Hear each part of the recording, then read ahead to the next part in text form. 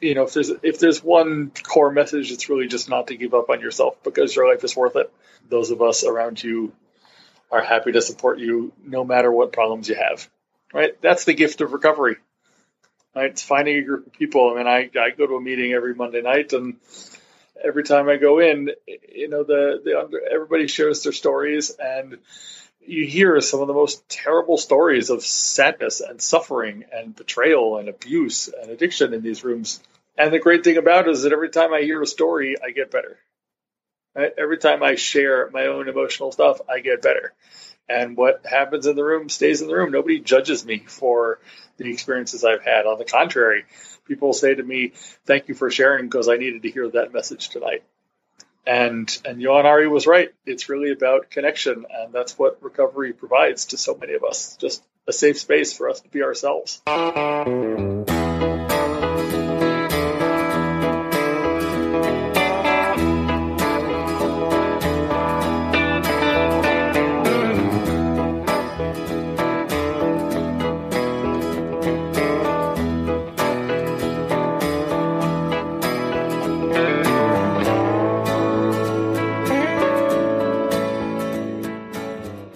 This is the Nowhere to Go But Up podcast. I'm your host, Sean Dustin. Today is August 30th. This is Labor Day weekend. Jesus Christ, this year is just fucking flying by, man. Already September.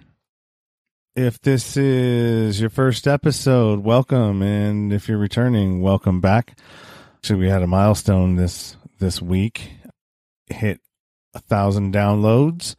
So for those of you who've been continually listening or just started listening, thank you. I appreciate it. I'm glad there's somebody out there, getting something out of what I'm doing and what I'm saying, and relating my experiences as well as bringing things that interest me to you, the listeners.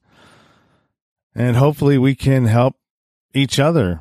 You learn from me, and if you've got something to say to me or want to share your experiences and let me know how this show has helped you or touched you.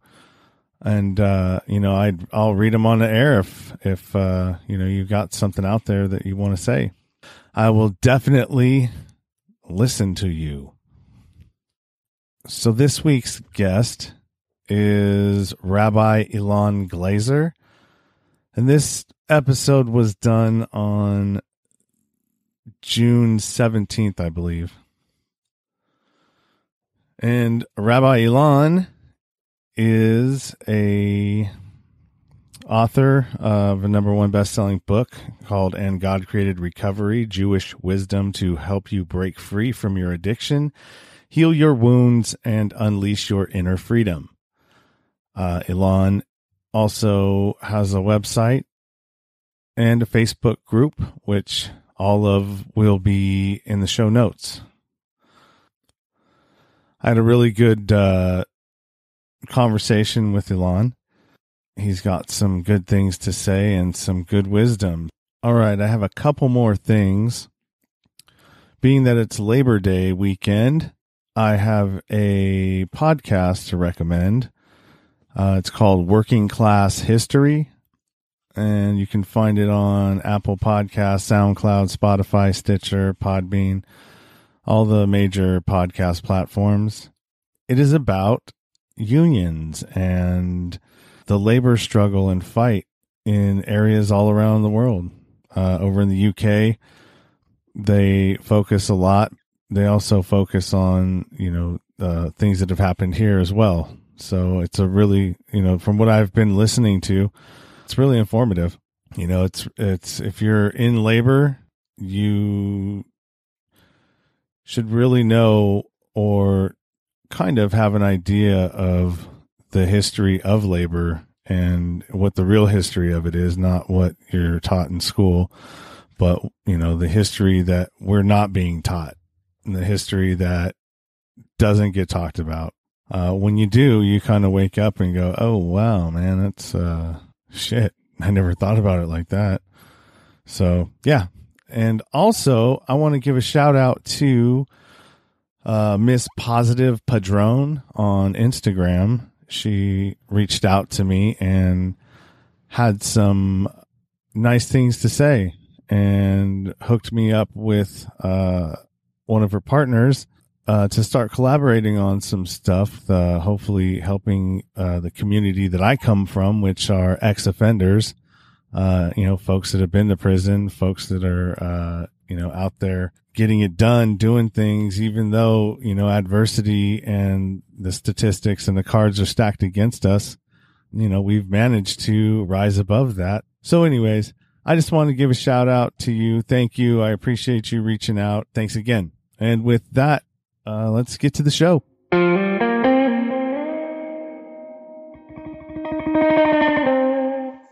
What's up? Welcome to the Nowhere to Go But Up podcast. I'm your host, Sean Dustin. Today I'm talking to Ilan Glazer, and he is a rabbi, I believe, that's dealt with some addiction issues and is in recovery.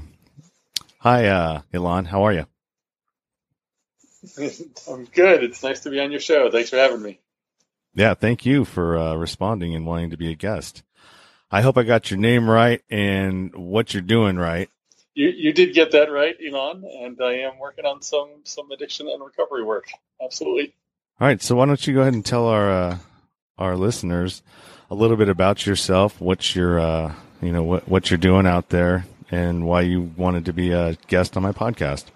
Sure. Well, I appreciate your show. I've listened to all the episodes that are up now and really enjoy your style and some of the guests you've had on. And I really like the idea that we all have nowhere to go but up. Really, I think that's a wonderful philosophy, mantra, state of mind, as it were, to inspire ourselves to remember that tomorrow can always be better. And I appreciate you sharing that message with us. It's a needed one.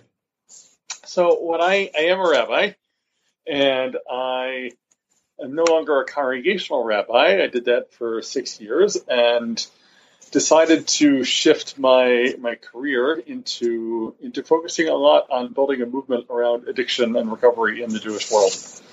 Unfortunately, the numbers of addiction are on the rise, not just in the Jewish world, of course, but throughout America and all across the world. And it is an issue that is not talked about nearly enough in faith communities. And it's an issue that, unfortunately, we tend to sweep under the rug and say, oh, we don't have these problems. Only they have those problems. Or we can't talk about that because it might embarrass the family if people know that we have issues in our bloodstream, in our gene pool. Right. And I think one of the results of that is that the people who need help don't get it, right? Because if it's not seen as kosher to be in recovery, if it's not talked about in public spaces in the Jewish world, then those who need the help are not going to find it. And that was true for me. And right now I'm trying to build a movement around recovery so that ultimately people can find the resources they need. I think that at its core, religion is a philosophy of being to help inspire us to live better and to live healthy and holy lives. And I think that there is so much good stuff that all religions have to offer to teach us about how to live well. And so I'm building a movement around how to use the best of Jewish wisdom to help those in recovery and their loved ones and Jewish educators and our non-Jewish friends to find resources they seek. So that is what I'm up to now. It's been an interesting journey, and so far so good. Oh, that's great, man. That's great. Yeah, addiction. I mean, everybody. What is addiction? There's a lot of different. There's a lot of different addictions that you can have, but I mean, what's at the core of addiction?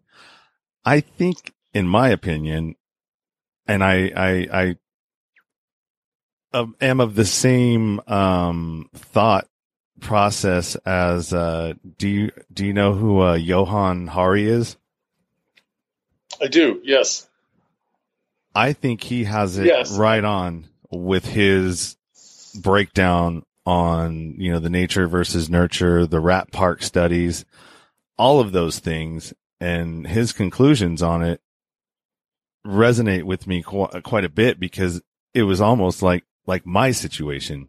You know, it was, I was using these drugs, alcohol, sex, whatever it was that made me feel good as a mechanism to get me through the point in my life that was, what's the word I'm looking for, was, miserable, you know, the misery, the suffering. Sure. So I think what most people fail to understand about addiction is that addiction is actually about solving a problem, right? And what that means is, so when I was a kid, my first addiction, and I have dealt with a number of them, but my first addiction was food. And my mother was an educator, but she was also a professional baker on the side. And she baked a lot to relieve stress. And one of the unwritten rules in the house was there was no emotional angst that couldn't be solved with the right amount of sugar. Right? So if you're sad, have a cookie. If you're mad, have a piece of cake. If you're really ticked off, then bake something and offer it and, you know, feed the rest of the household as well while you're at it. And food became my coping mechanism. It was actually the solution to the emotions that I didn't know how to process. The problem was, of course, I gained weight, which wasn't helpful.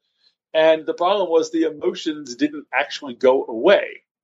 They just got shoved further and further down me as I was overfeeding myself for years and years. And there's a line in the recovery rooms that says, I've heard it said, drinking is not the answer. But when you drink, you forget the question. That's good. And the same is true. The same is absolutely true for other addictions as well, right? The addiction is not the answer. But when you get yourself fully into your addictive phase, you are able to block out everything else. So for me, food was my first drug of choice, as it were, my first addiction, and it was a solution to lots and lots of angst.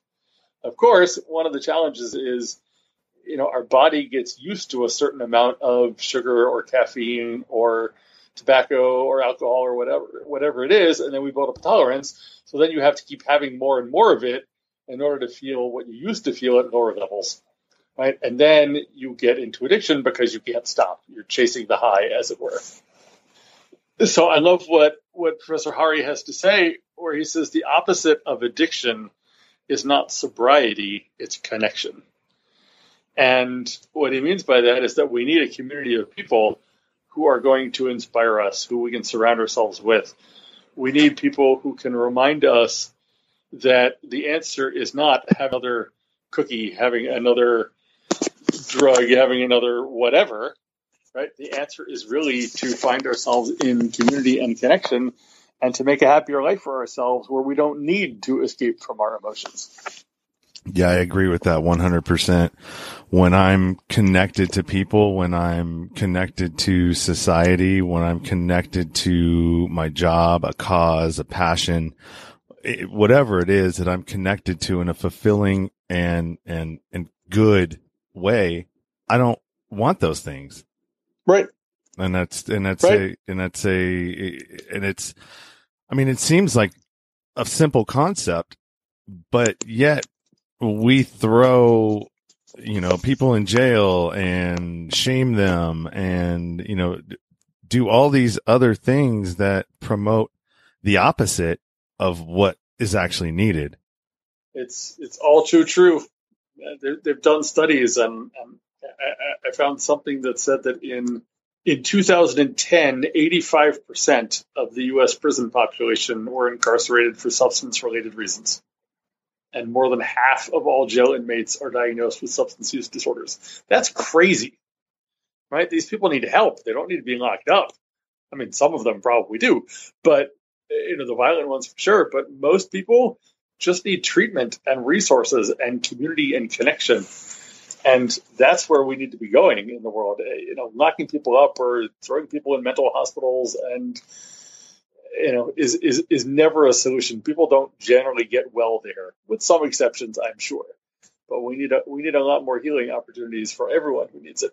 Unfortunately, they've been following that model of just incarcerate people. And prison makes money, man. You know, the funny thing is when I was transferring, when I paroled out of the state in Nevada, the state correctional facility, I paroled into the federal system, and I went from North Las Vegas to Sheridan, Oregon. It was a long way around to get to there. I had to go through Arizona, all the way up through Victorville, layover in Dublin, and then at some point, I eventually made it up there 3 months later. But we made a stop in a place called Florence, Arizona. And you want to know how many prisons are in Florence, Arizona? Like 9 of them. More than I would guess. Wow. Yeah, the whole city is nothing but a prison town. You know, so everybody that lives there works at one of these 9 different prisons, and they're all privately owned prisons.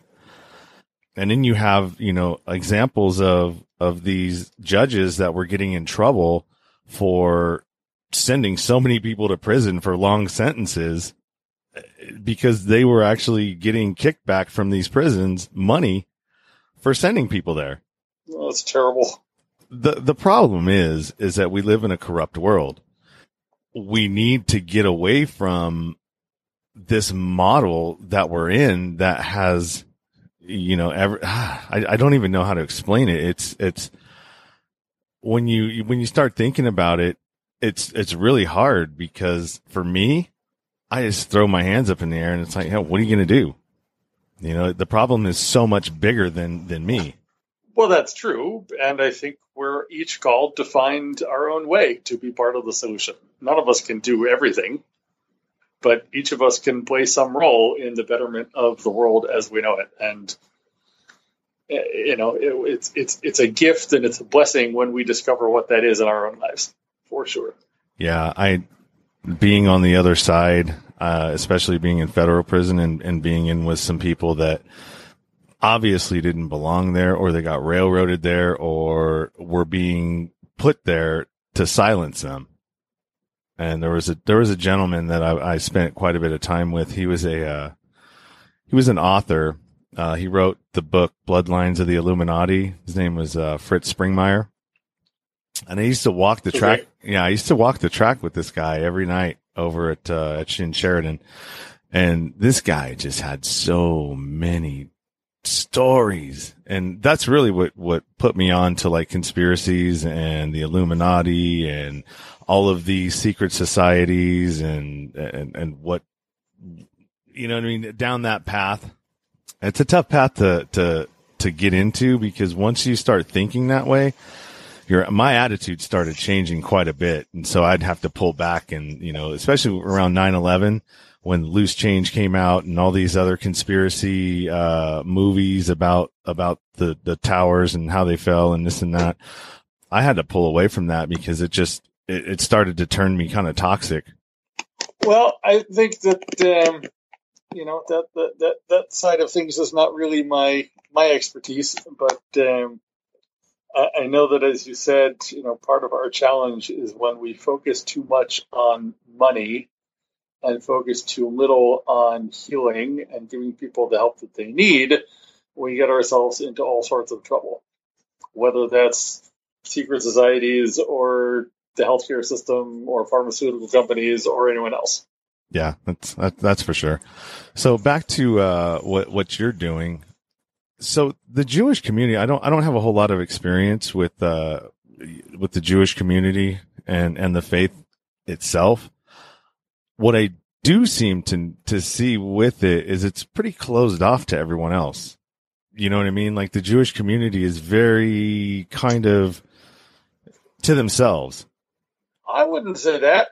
I think that there are certain parts of the Jewish world that do try to isolate themselves on the more, you know, ultra-Orthodox side, but most Jews I know have regular jobs, go to work, pay their taxes, you know, want to send their kids to good school, just like everybody else in this country. And, you know, the list of Jews who've played a part in American life is quite long. I would say that, you know, like every religion, we have our own rituals and we have our own we have our own holy texts, we have our own ways of connecting with each other and with the outside world, but I wouldn't say as a whole that we're closed off. It depends on which community you're a part of. Yeah, that makes sense. Like I said, I don't have a whole lot of experience with it. I don't know a lot of Jewish people, but I hope to meet more and talk to more of them.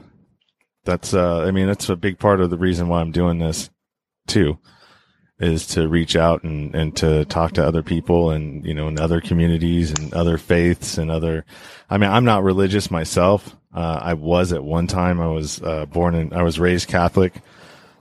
Okay. It's not that I don't believe. I don't believe that there's a guy up there that's, saying this and that when you're going to go to heaven or you're going to go to hell. What I do believe is I believe in the universe. I believe that we're all connected by energy at some level, and the universe is bigger than me. And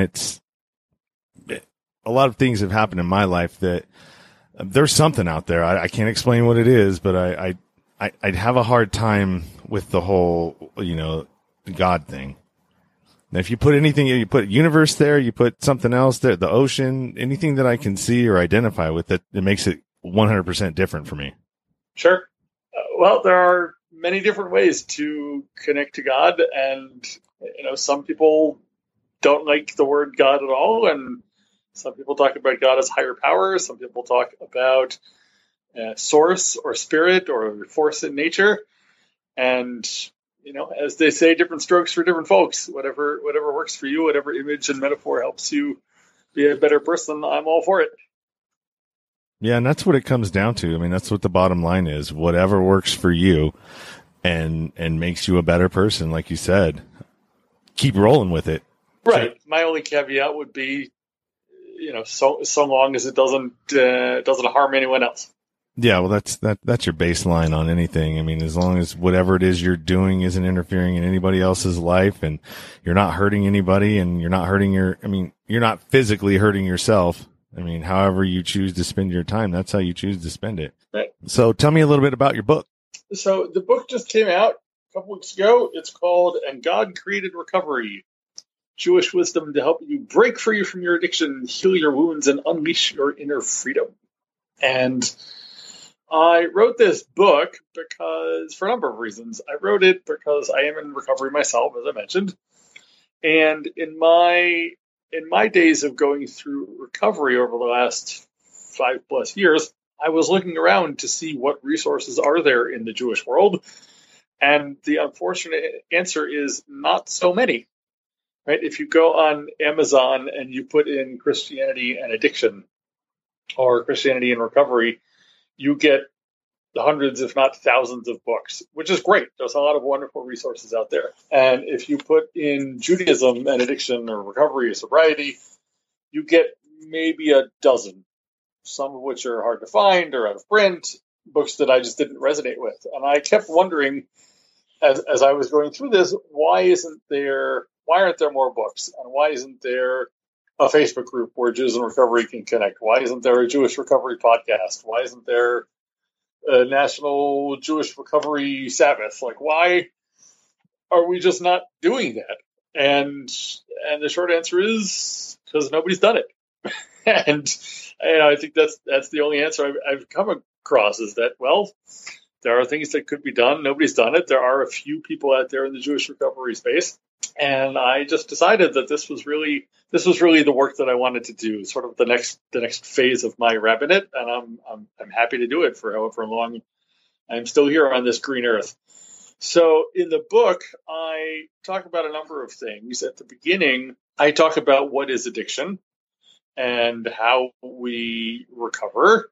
I talk about Jewish wisdom about recovery, and this is not a new story in the Jewish world. We've actually got texts going back thousands of years talking about alcohol and drugs and sex and the problems that stem from each of them. So this is really not new. So I share some of my favorite teachings around that. I do share my own journey of recovery in the book. And then I walk through each of the 12 steps of recovery and give a Jewish lens on each of them. And I share some of my favorite Jewish teachings. I share wisdom from the personal growth movement that I've been involved with. I share spiritual techniques. And then at the end of the book, I share a few additional things that I think would benefit everyone on their recovery journey, like learning to love themselves, like dealing with their grief and sadness, and finding joy and celebrating the Sabbath and the holy time and building a recovery team. And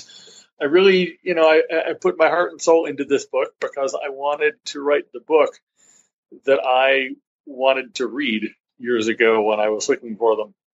And so far, I'm getting some nice reviews of the book. I'm getting some good some speaking opportunities. The Facebook group is now live, and I'm starting to travel more and talk about it.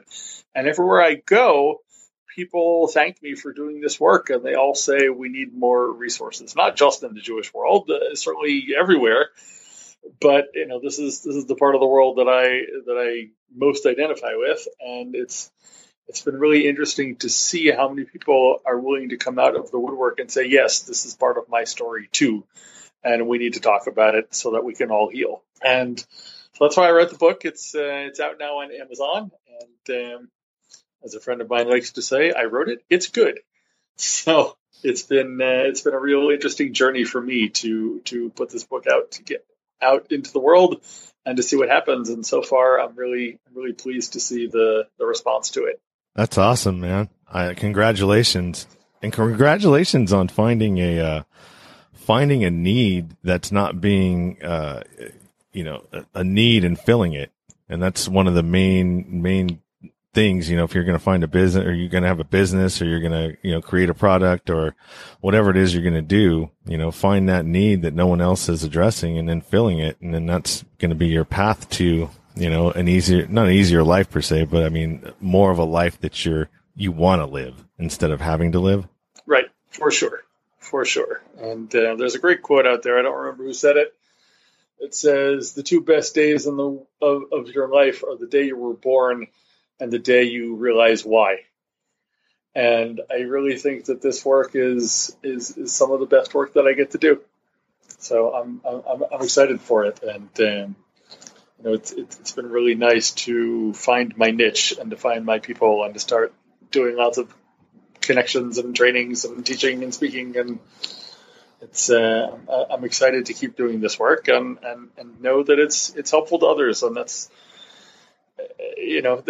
that's really all I can ask for, that other people are finding some healing, and that I'm able to share some wisdom and some inspiration to remind people that, they are bigger than their problems. They're bigger than their challenges. And no matter how terrible they view themselves, they're still important. They're still special. They're still wanted. And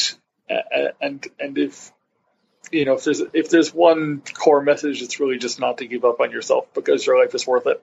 Those of us around you are happy to support you no matter what problems you have, right? That's the gift of recovery, right? It's finding a group of people. I mean, I go to a meeting every Monday night, and every time I go in, everybody shares their stories, and you hear some of the most terrible stories of sadness and suffering and betrayal and abuse and addiction in these rooms. And the great thing about it is that every time I hear a story, I get better. Right? Every time I share my own emotional stuff, I get better.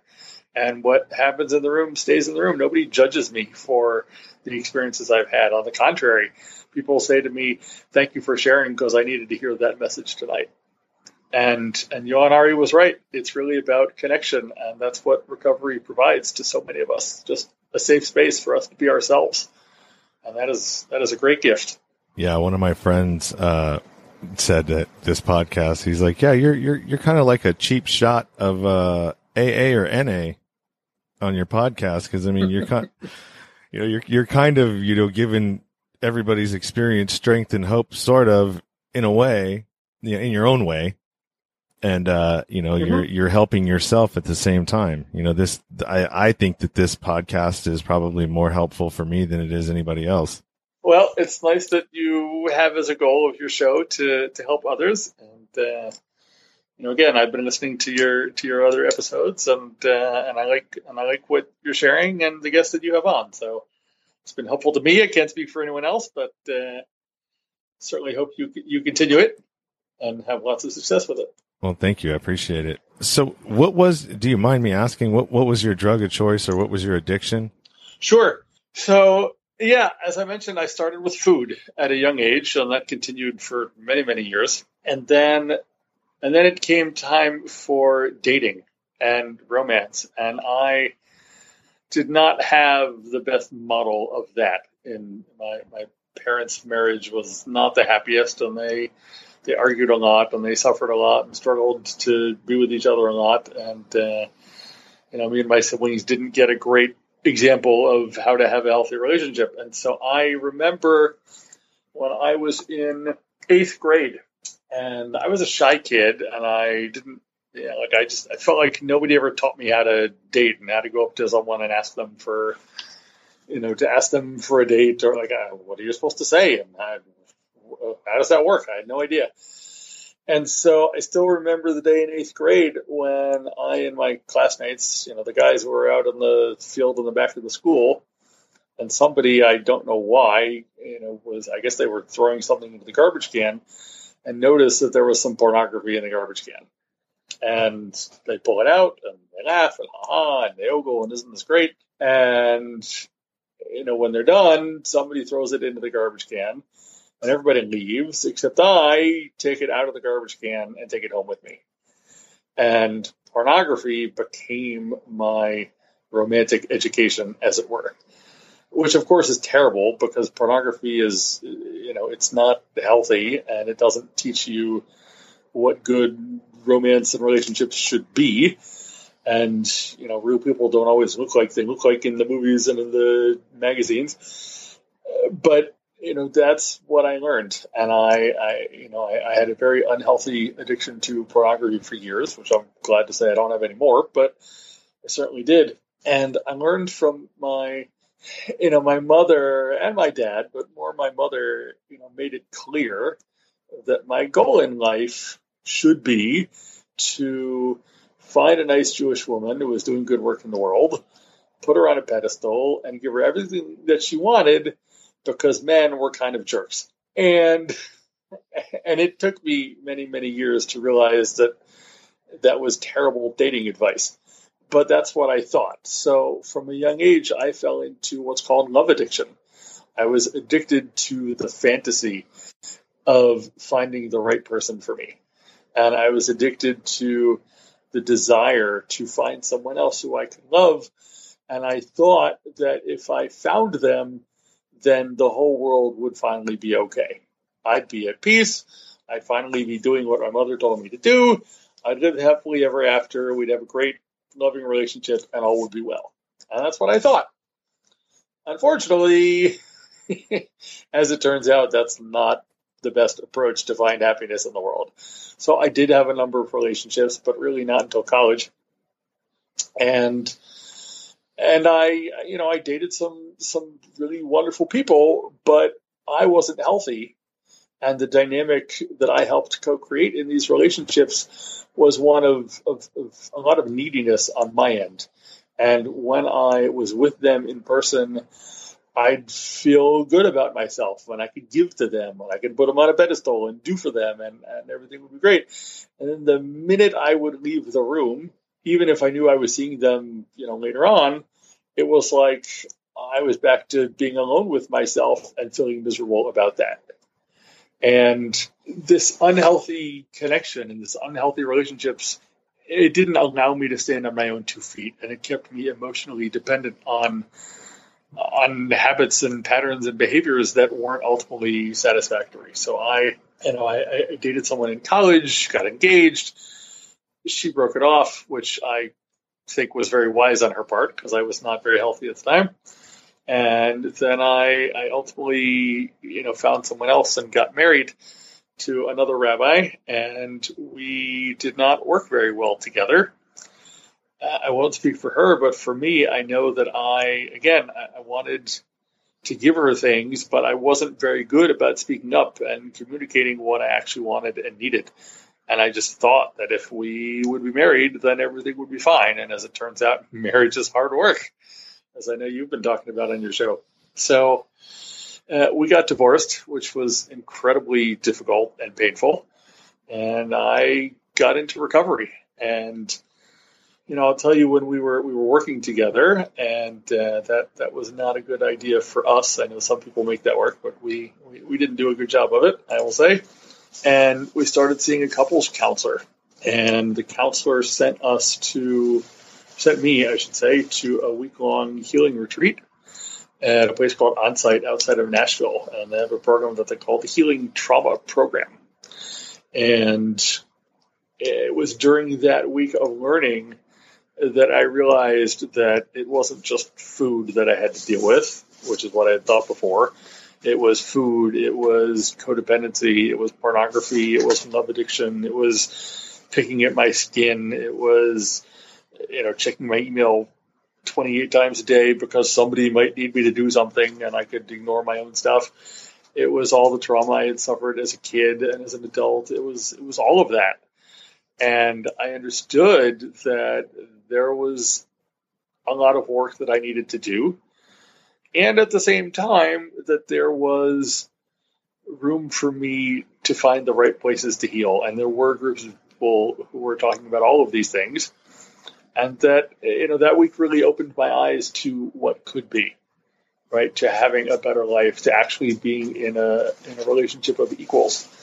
And really just to claim my own power and my own voice, which I had not been doing a good job of. And, it sounds crazy because I was a rabbi of a 250 family congregation of good people. And I was talking all the time, but I was eating my emotions, and I was, watching pornography even while being married. And I was kept that from my now ex-wife. And I wasn't healthy on the inside. And it took a lot of pain and heartache for me to realize that my world needed to change because, as we know, unfortunately, addiction is a progressive and fatal disease. It only gets worse if you don't address it. And I needed to do the work, and I'm grateful that I had opportunities to do so. So when I left that week of healing, I came back to where I had been in Memphis and tried to see if there was a more solid foundation of the marriage that could be built. And unfortunately, we couldn't do it. And my ex left town, we got divorced, and I started going to recovery meetings, and I found a sponsor, and I started working the steps, and I made amends to a lot of people, and I hired a coach, and I started exercising, and I went back to personal growth retreats, and I tried to fill my life with more positive approaches to living than what I had been doing before. And instead of drowning myself in food and pornography and other unhealthy behaviors, I could go to a meeting and talk about how I was feeling. I could call my sponsor. I could call a friend. I could reach out to someone in need. And that has made such a big difference in my life. And, is every day today perfect? Absolutely not. Right? Do I have a perfect 1,000% solid recovery? No, it really is one day at a time. Right? I haven't looked at pornography in 4.5 years, and I'm incredibly grateful for that. And I certainly don't plan to do that. And I did get married again. And I don't take my wife for granted. She's a saint, and I love her incredibly. And it's a real blessing to be on the other side of those early days of recovery when I felt like I didn't even know which way was up. And now I work a program of recovery, and it keeps me sane, it keeps me happy and healthy, and keeps me out of trouble. And for that, I am incredibly grateful. Yeah, that's great. I think that that's not an uncommon thing with pornography. With that's how I learned about sex. My parents never gave me the talk, and I think there was a neighbor that had a fort, and in that fort was a bunch of porno, like magazines and clipping pictures and stuff like that, and that's kind of how I learned. And then through snooping around through other things, you find, VCR tapes was what, when I was growing up, that's what they had. And you'd see those. And it's really not like you said, it's not a realistic picture of what sex is. It's not a realistic picture of what a relationship is. It's because most women don't look like that. Most women don't look like that down there. All perfect and trimmed up and it's just not realistic. And it's getting worse now because smartphones, technology. I mean, every kid has access to Pornhub unless their parents, do something to their phone to eliminate them from having that. But I mean, their friends have it. So, I mean, they're exposed to way more stuff than we were. Right. I'm grateful that I grew up in a time without the internet. I mean, the internet really came in when I was in high school and, and at early college years. And had I had that level of access back then, I probably would have, been even worse than I was. I still remember, back in the day, there were the HBO and the channels at in the back of the TV guides, and you could, sometimes they would have X-rated videos and they were sort of blacked out, a lot of it on the screens if you didn't pay for those channels. But every now and then you could see something if you waited long enough. And I can't tell you how many hours I spent, waiting for something, waiting for an image to feel better about myself about. And as you mentioned, it's such an unhealthy approach to finding love and relationships. And, what we need is real, authentic human connection, right? I think, they say, whoever they is, researchers have said that we have fewer friends today than we used to. Right? We have bigger houses, we have more things, we have more Facebook connections, and we have fewer people that we can actually call on the phone and say, "How's it going? Can we talk? I'm going through something and I'd love to process with you." Right? That's how we get back to recovery and healing. We just need that. We are hardwired for connection, and when we don't have enough outlets to connect with good people, we connect to things, and that's when we get ourselves in trouble. Right. And I could tell myself that I was connected to, the women whose bodies I was seeing in those videos or magazines. But was I in reality? Absolutely not. It was all a figment of my own imagination. It wasn't real. And, life is certainly better when we make healthy communication a priority. And, I thank God every day for the people who are in my life who allow me to, be my best self. It takes a real team of people between my sponsor and my coach and my therapist and my wife and recovery friends. And I've really, tried to surround myself with good people, and thank God, it's much better to do that than the alternative. Yeah, I'm getting there. When I got out of prison, I really kind of isolated myself from everybody because it was sort of, you don't know who to trust. And when you come from an environment like that too, you're just not, when I first got out, I just wasn't fit to be in the public. You know what I mean? Just because I was still decompressing from all of the violence and the anger and everything that's associated with that community or that population. Sure. And, it took me a while to decompress. And even to now, I have one good friend. Everybody else I've just kind of let go. I mean, I have, people that I connect with at work or, in the union that I belong to, I'm in the business part of it. And I talk to a lot of people there, in my environment, or in my element, but going outside of that element is something that I'm trying to do a lot more of. Yeah, there's a reason why they put people in solitary confinement as punishment, because somebody out there figured out that that's how you drive a person crazy is put them alone by themselves with their own thoughts. There's not a lot of people that can sit alone with themselves for very long. Right. We are hardwired for connection. Let me share with you one of my favorite teachings from Jewish tradition. I think you'll appreciate it. This goes back.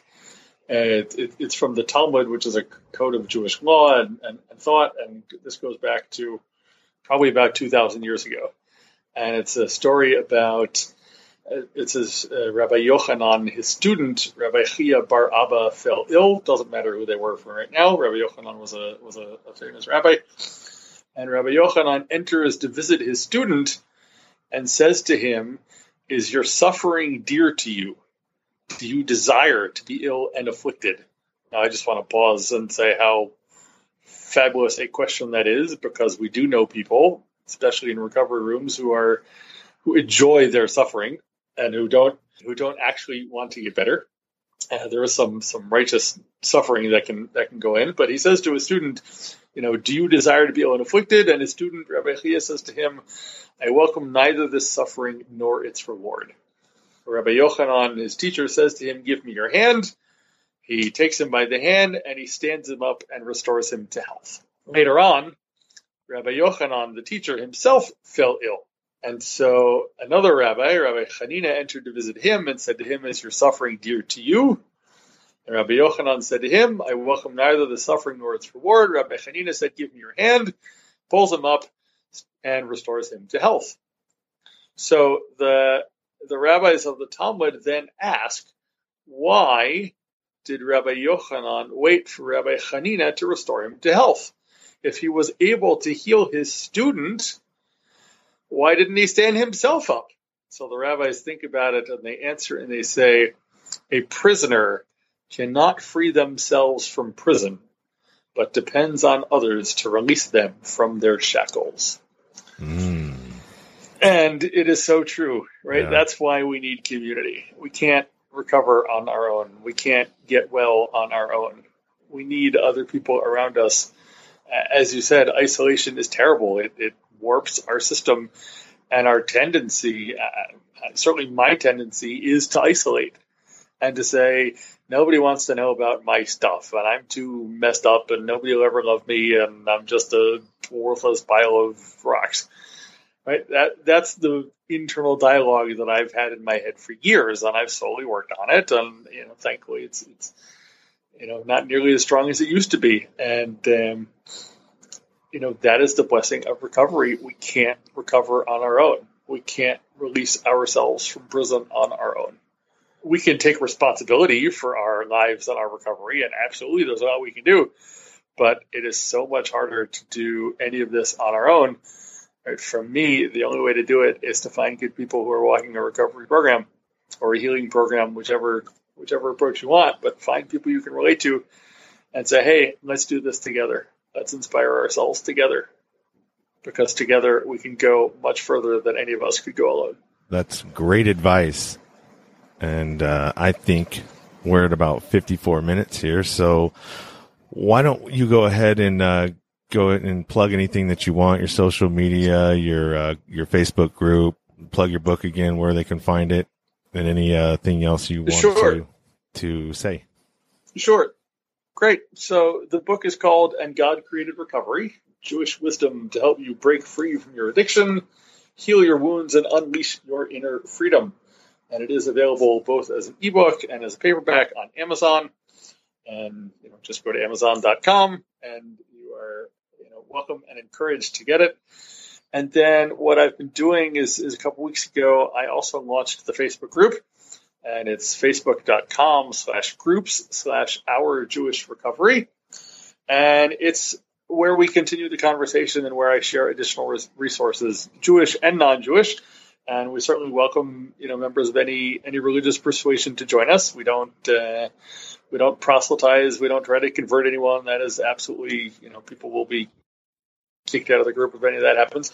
Right? It's a space for us to share wisdom that inspires us to be our best selves, and it's a space for us to talk about, what's going on in the Jewish recovery world, what's going on in the non-Jewish recovery world.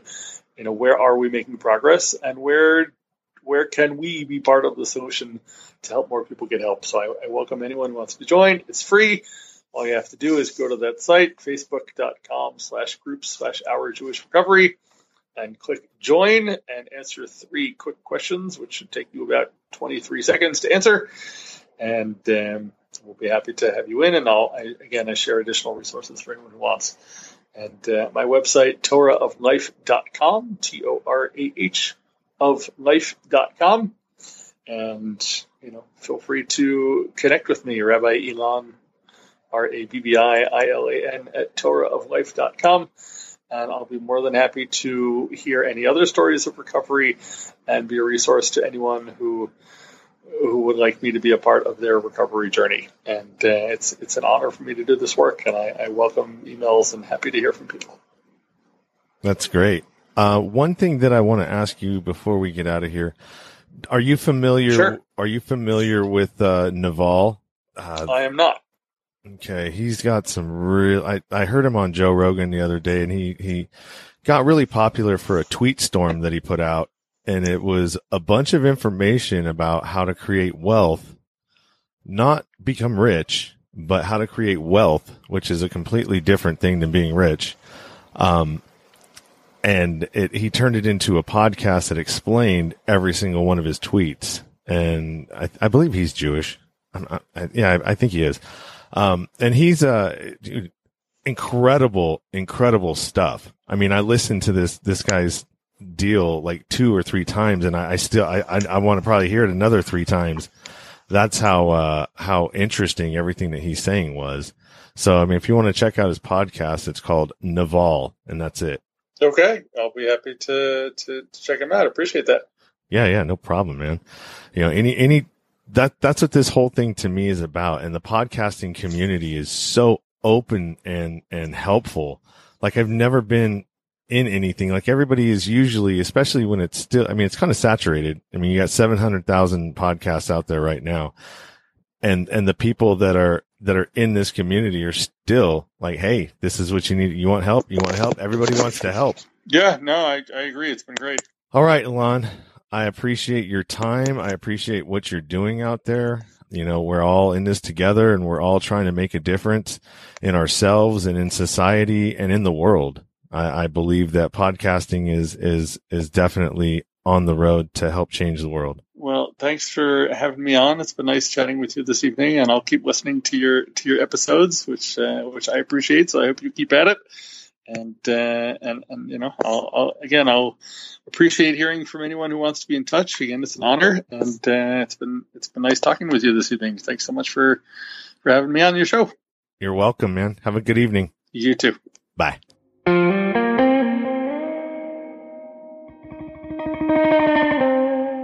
Thank you for listening to the show.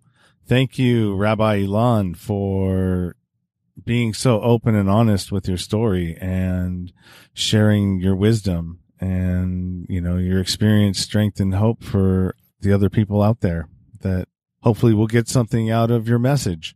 Stay tuned next week or for the next episode, which will be 15. And that is with Whitney Levesque.